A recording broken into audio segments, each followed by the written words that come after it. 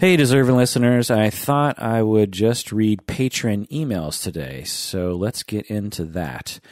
This is the Psychology in Seattle podcast. I'm your host, Dr. Kirk Honda. I'm a licensed marriage and family therapist. And if you have not already become a patron, do so now. Go to the computer. It actually kind of requires you to do some extra steps. You can't just do it on your phone, or maybe you can do it on your phone. But anyway, you go to patreon.com. Become a patron of the podcast, and you'll get all sorts of special things, including access to the premium episodes. Part of your pledge goes toward charities that we support. You will also get preferential treatment regarding emails, hence this episode in which I am responding to patron emails. Let us get into it. This first email is from patron Sid. She says, "Hello, Kirk. I am female, by the way, if that makes any difference. You can't tell by my name. Thanks for the podcast. I don't mind you talking out of your ass at all. Ass talking is fun." So patron Sid is referring to the fact that sometimes I will say, well, I'm probably talking out of my ass right now. And so she is reassuring me and saying that she doesn't mind when I talk out of my ass because, of course, ass talking is fun. She goes on to say, so here's my situation. I have a trauma history from childhood. I went back into full-blown PTSD in 2009 after my father died. I also have some very significant issues with insecure attachment. Neither of my parents were into the parenting thing.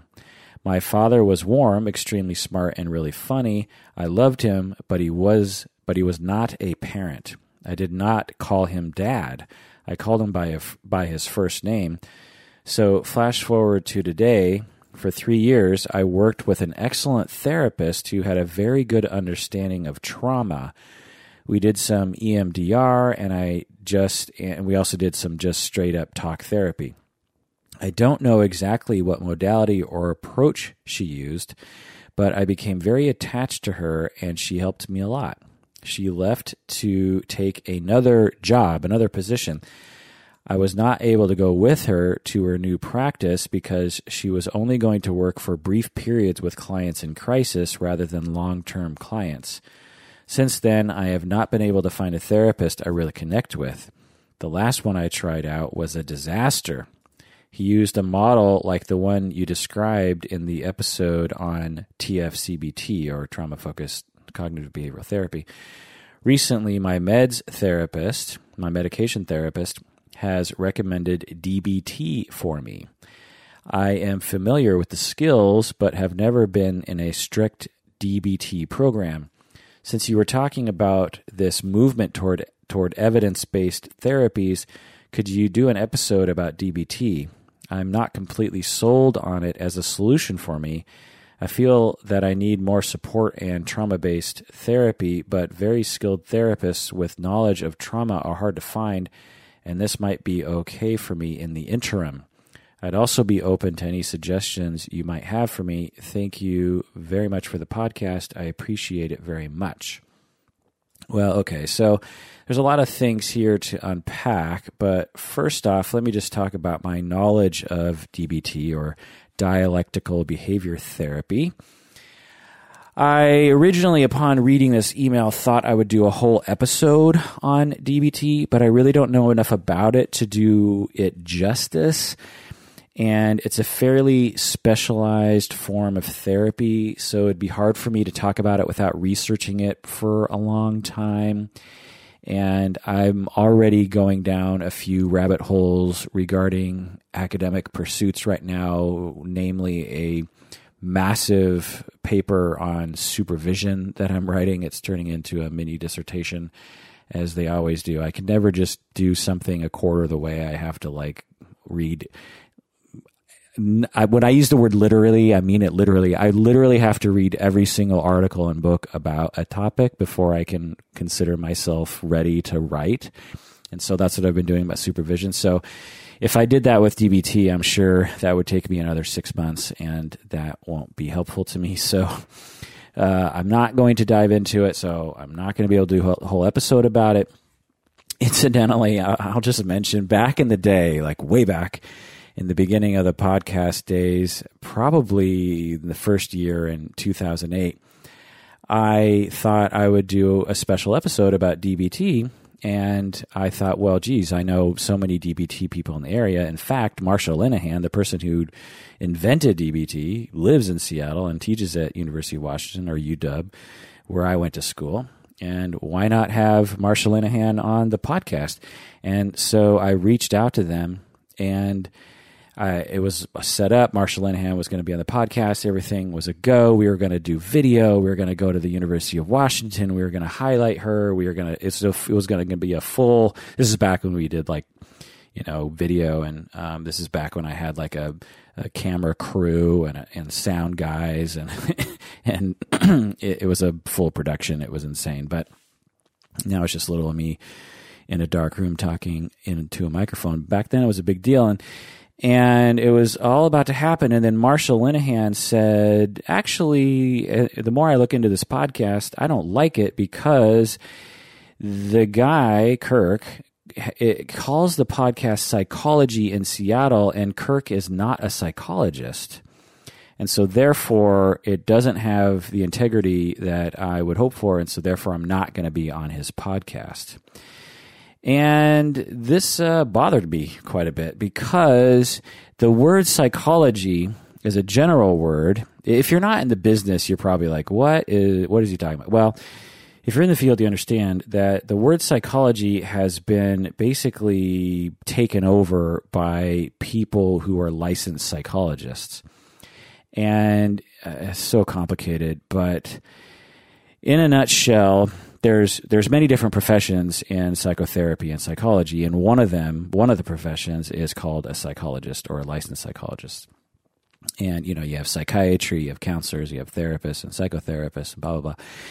But anyway, you have these people called psychologists, and their organization, the American Psychological Association, has lobbied to eliminate all use of the word psychology outside of things that are directly related to the APA, American Psychological Association. And so there's this, and I think there's a reason for that. It's because they think that if they can possess the word psychology, then anytime the word psychology is used, then they get control over it or something, and it has to do with money and funding and legitimacy and blah, blah, blah. But anyway, and so when she said, boy, he calls it Psychology in Seattle, I'm not going to be on his show because he's not a licensed psychologist. Incidentally, since that time, I have received a doctorate in psychology and am qualified to be a licensed psychologist, but I'm a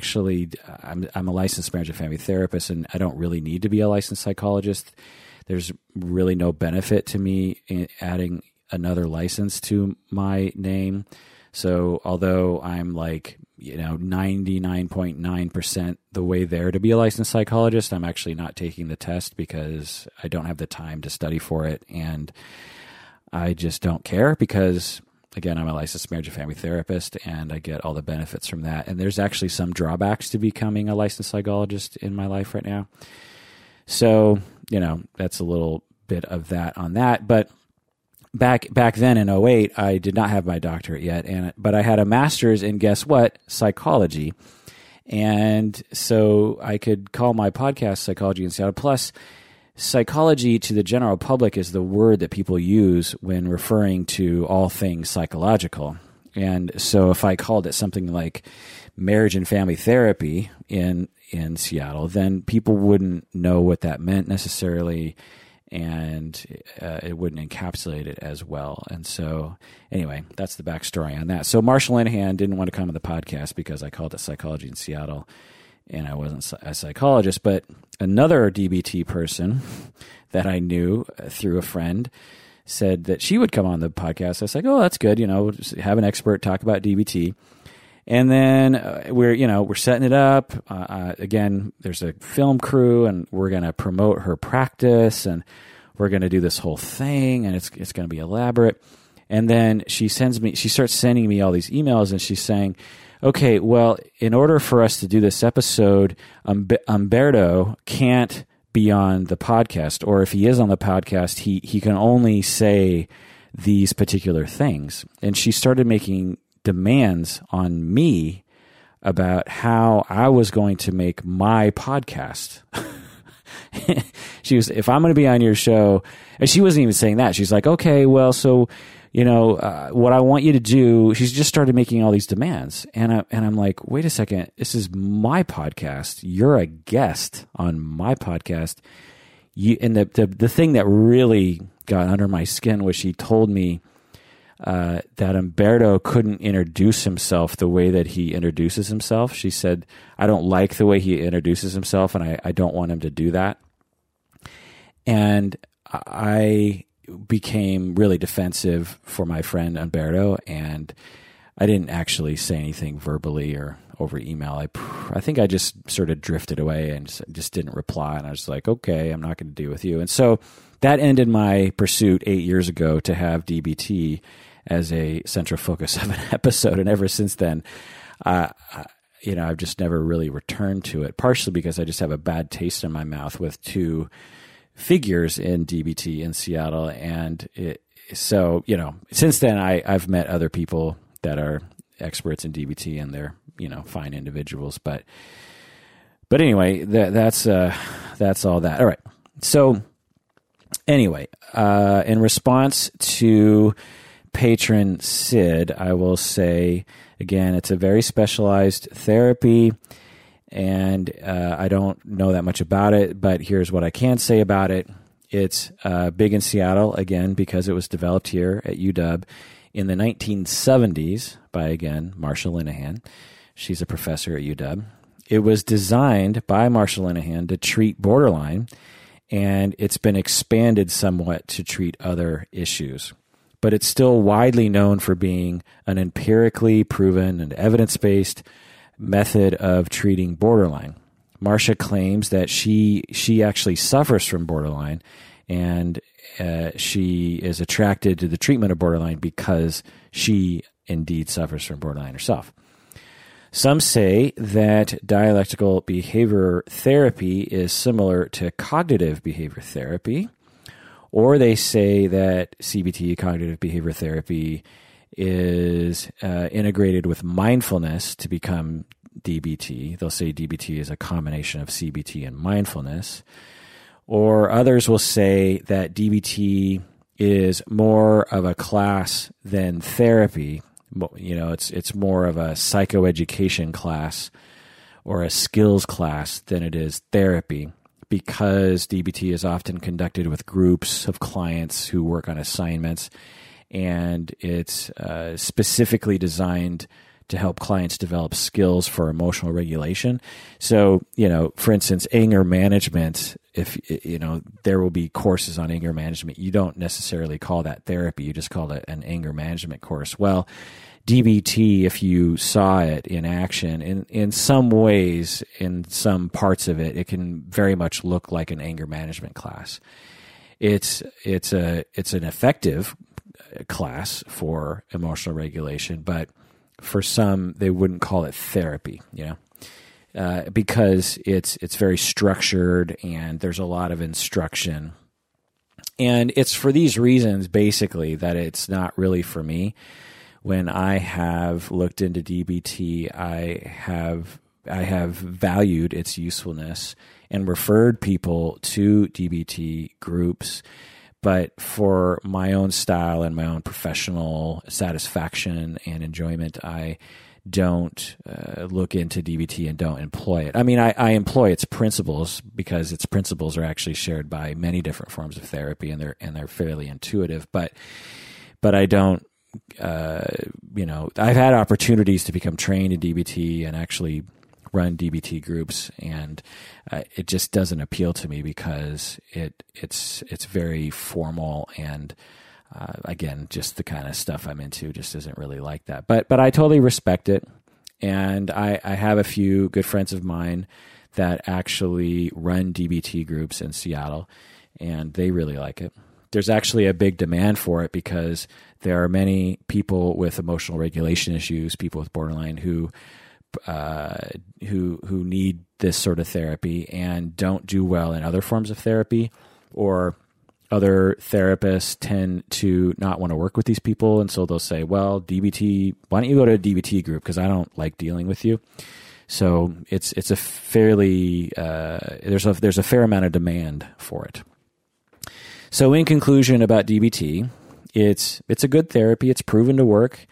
It's non-judgmental, which is nice. It accepts people with borderline and emotional regulation issues in a very non-judgmental way, which is great. I respect that. It's highly supportive. I actually, it's very supportive to the clients. I think I remember hearing from my friend who does this all the time. I think he said that they, as therapists, are on call 24/7 to their clients. And their clients are actually encouraged. I could be wrong about this, but this was my impression of my memory of what he was saying, is during a particular phase of therapy, the clients are actually encouraged to contact the therapist whenever they want. And the therapist is there to respond in compassionate, therapeutic, DBT sort of ways to help clients become securely attached, I think. I'm not entirely sure, but it can be very supportive to people. It's not necessarily just 1 hour a week of therapy. I think it's more round the clock, if that makes any sense. And also, I'll say that DBT can be useful for anybody. It's not just useful for people with borderline. The skills can be useful for all of us. Emotional regulation skills, interpersonal skills, mindfulness practices, all these things are very useful. And so if you looked into the specifics of DBT, you would be like, oh, actually, I could work on that. So maybe one day I'll get an expert on the show to talk about it, but that is what I know about it for now. Those are my impressions. But patron Sid also gets into a few other things here. She says that she really liked her therapist. Things were going very well for PTSD. And then she lost her therapist, which is, always a tragedy. And she went looking for more therapists, and she found one, and then it was a disaster. And she says that he used a model like the one I described in the episode about trauma-focused CBT. I don't know exactly what that entailed, but my guess is that the therapist had no idea what he was doing and utilized a very forceful, prescriptive, manualized treatment for trauma that didn't account for the complexities of trauma therapy, and it perhaps even traumatized the client. I can't tell you how many times let me just go on a little jag about trauma therapy. Even when I instruct people, my own supervisees and my own students, about trauma therapy, even when I'll go on for, me, I can talk, and I'll go on for 30 minutes about the importance of not just diving into trauma narratives or diving into stories about people's trauma from their childhood. I will just emphasize how important it is that you understand the situation first before diving into it, because you can actually harm clients. And let me tell you stories in which I used to harm my clients back in the day because I just didn't understand the nature of trauma. I'll go over this and over this and over this, and people will still, when a client comes in and says, oh, I've been traumatized, I have PTSD, the therapist will just flagrantly oh, well, what happened to you? Tell me, how do you feel about that? And this is irresponsible, but it's understandable that people do this because it's such a common practice and it's such a common understanding. And that's where I came from in the first 5-10 years of being a therapist, was that when someone's been traumatized, they need to talk about it. When someone's been through something difficult, a healing action is for them to talk about it. And while that's true, unless you understand the nature of their trauma reaction condition, you might actually hurt them by asking them those questions. And they are not ready for those questions. They'll be ready for them down the line after you go through a few steps. But But anyway, I feel like I'm swimming upstream against this cultural notion that, again, when people say I've been traumatized, that the automatic thing, that in fact the best. I remember thinking this. I remember thinking, okay, this person has been sexually abused as a child. The optimal, most wonderful thing that can happen is for that person to immediately start telling me about the details of what happened. And for them to say, oh my God, I've never told anyone this before. That was what I was looking for. That was like the golden nugget of therapy. It was like, they trusted me.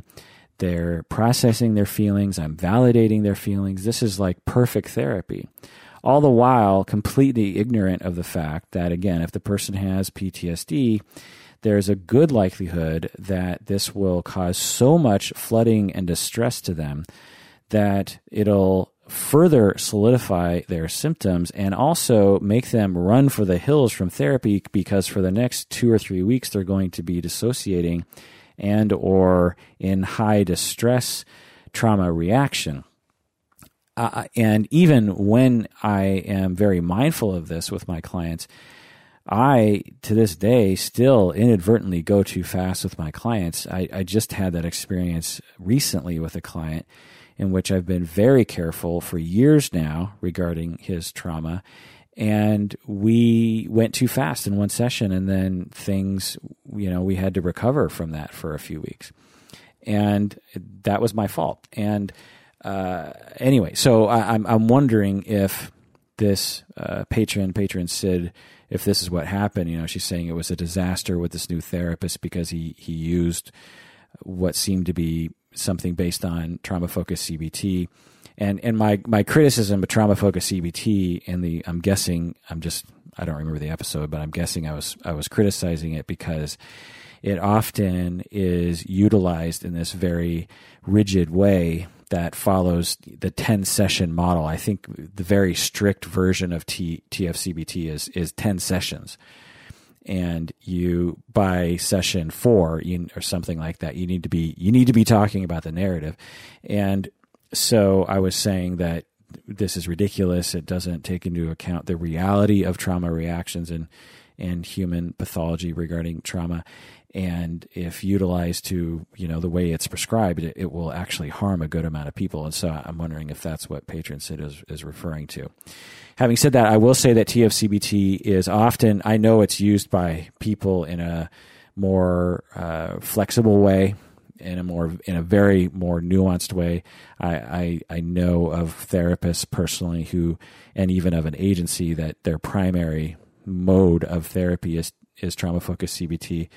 And I've had conversations with them, and they seem to have evolved over the years to understand that they need to be flexible given the specific trauma reality of particular clients. And so I think TFCBT can absolutely be used responsibly, but you just can't really follow it to the letter of the law. Anyway, so patron Sid is saying, maybe I need to go to DBT because it'll help me. My impression is patron Sid really benefits from a good alliance with a therapist who works relationally and who understands trauma very well.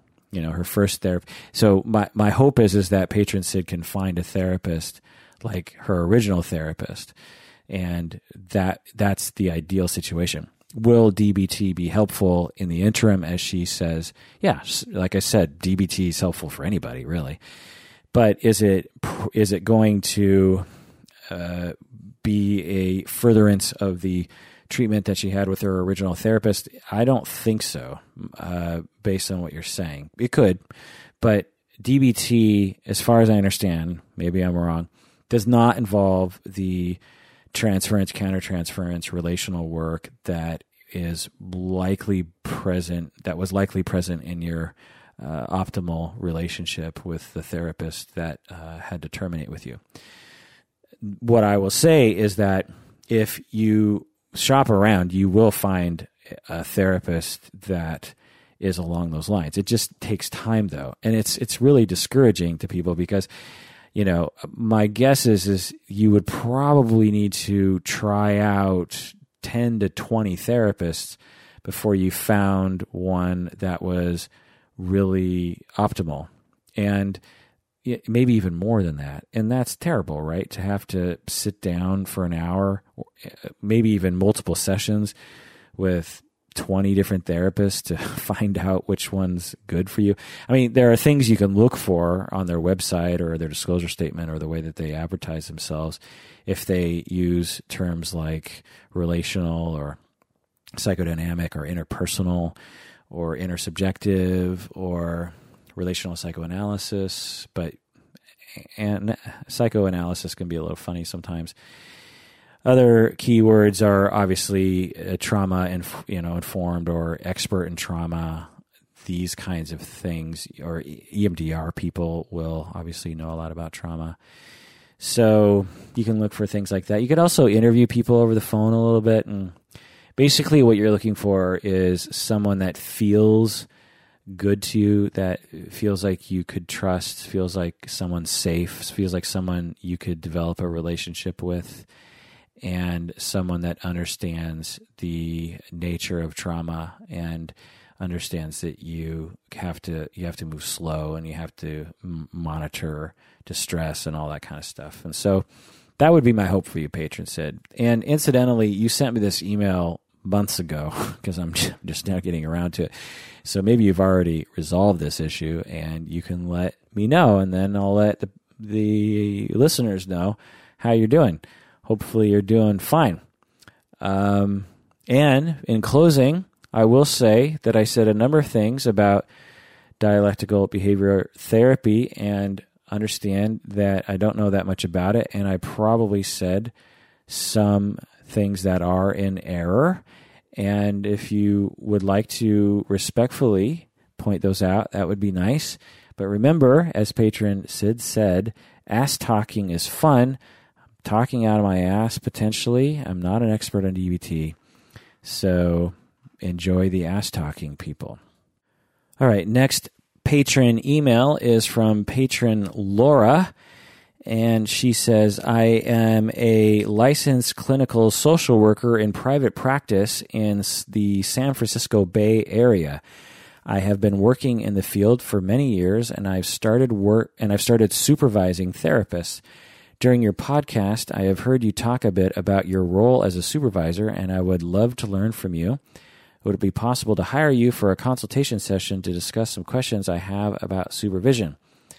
Actually, I remember responding to patron Laura way back when, and she actually did hire me to consult about supervision, I believe. And just to a general announcement to people is occasionally listeners, patrons will hire me as a consultant for various issues. And occasionally people will hire me as their therapist too, incidentally. But if you're out of the state of Washington, that is not possible. And I also don't like to do therapy over Skype and that kind of thing. So if you don't live in my area, it's hard to do therapy. But some people will hire me as a consultant. For instance, if you're a therapist yourself and you just want to talk with me for an hour, you can hire me as a consultant.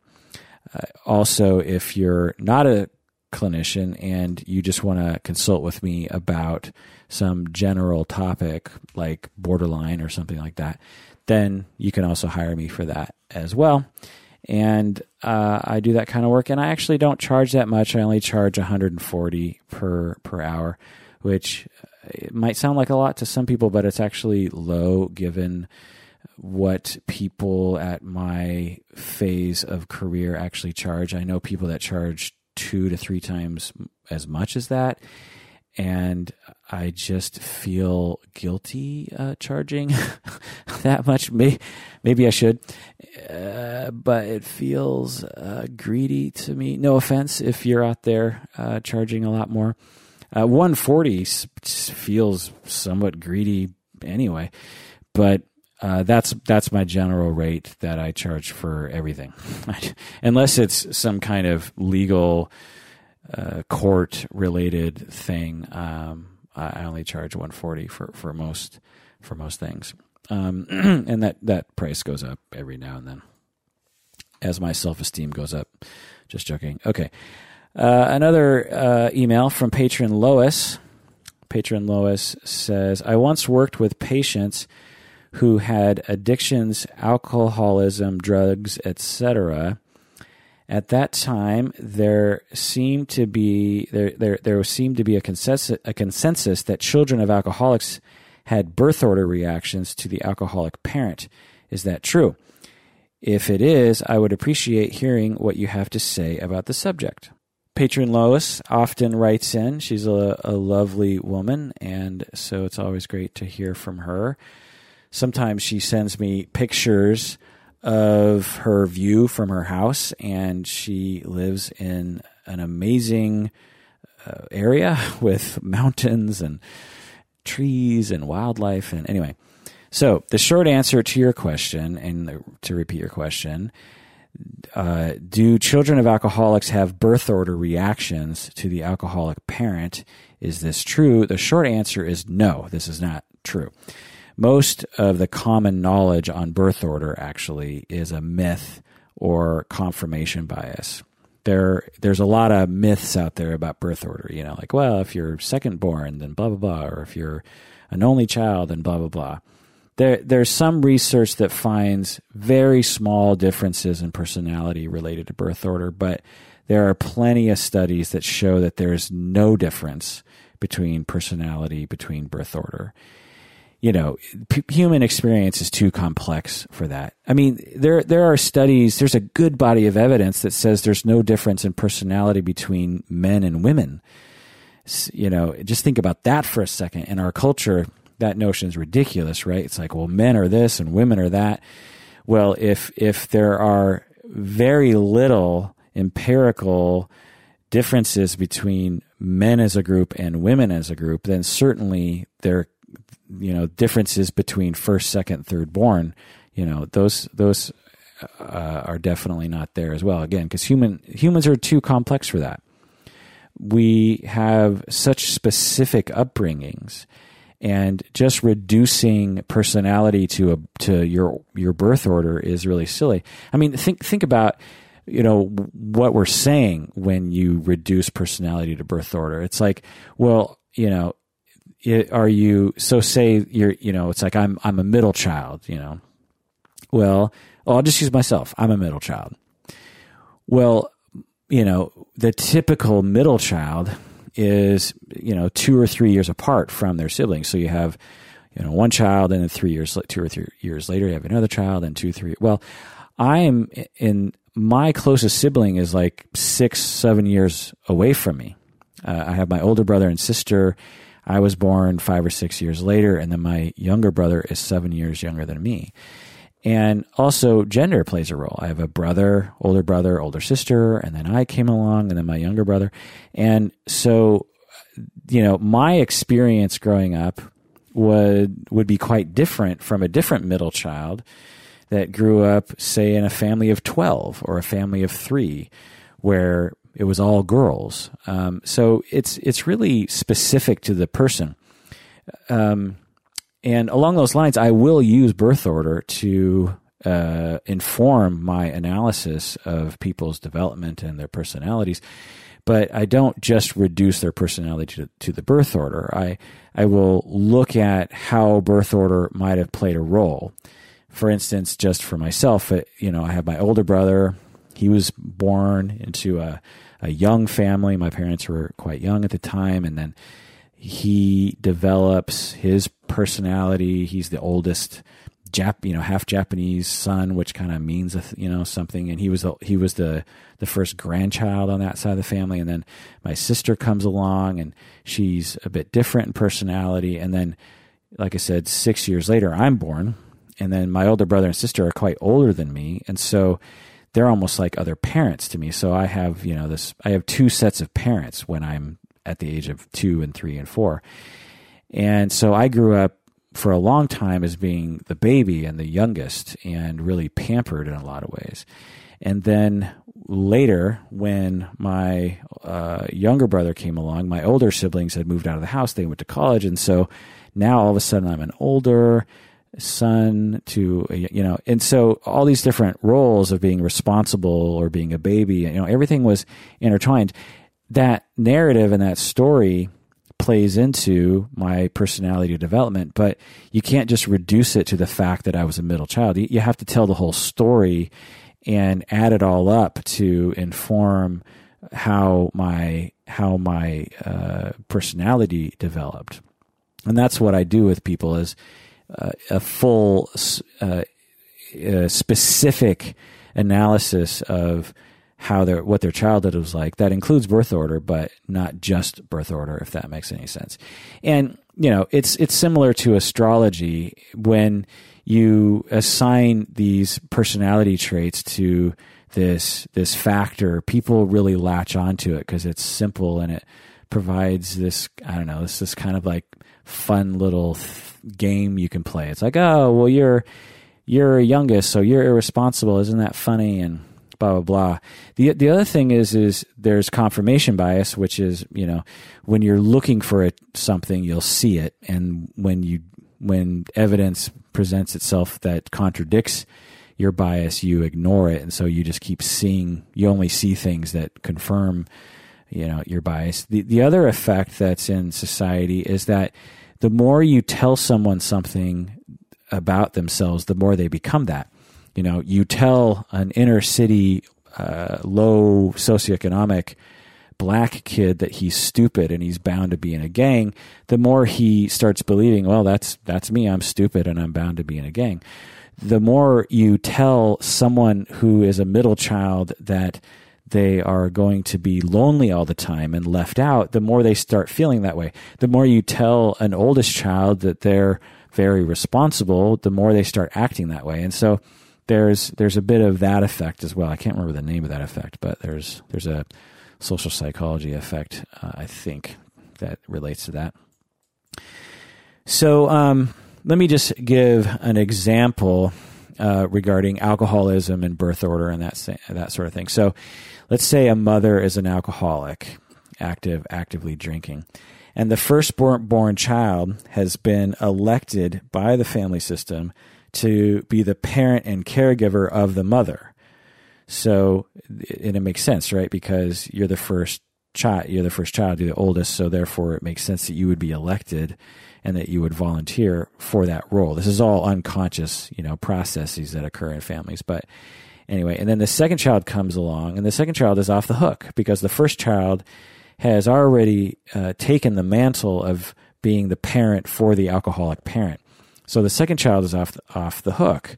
And so in this tiny little example, you see how birth order in an alcoholic family can affect the experiences you have and likely an effect on your personality. But each case can be considerably different than the next. In another family, the first child might be the rebel, and the second child might be the one who parents the alcoholic parent. Or in another family, it might be an uncle who takes care of the alcoholic parent while the children don't have to. There's too much variability in families for this sort of thing. So again, the answer to lovely patron Lois is there, evidence that, there's strong birth order reactions that we can generalize about in alcoholic families. The answer is mostly no. And I hope that I'm convincing in that way. All right, well, that does it for that episode of Psychology in Seattle. Again, if you haven't yet, please become a patron. You might have to actually go to your computer. I'm guessing that you have to actually, when you get home, maybe you're listening to the car. You obviously don't want to do this while you're driving. When you get home, you actually have to open your laptop, go to your desktop or whatever, go to patreon.com, log in, you have to make a Patreon account. It's not a big deal, but you have to make an account and then you become a patron. And you can become one of us. You can become one of our, I think we have about 300 of us now, and it's just so fun. So be fun like us and become a patron. Okay, that does it for the episode. Please take care of yourself because you deserve it. You really do.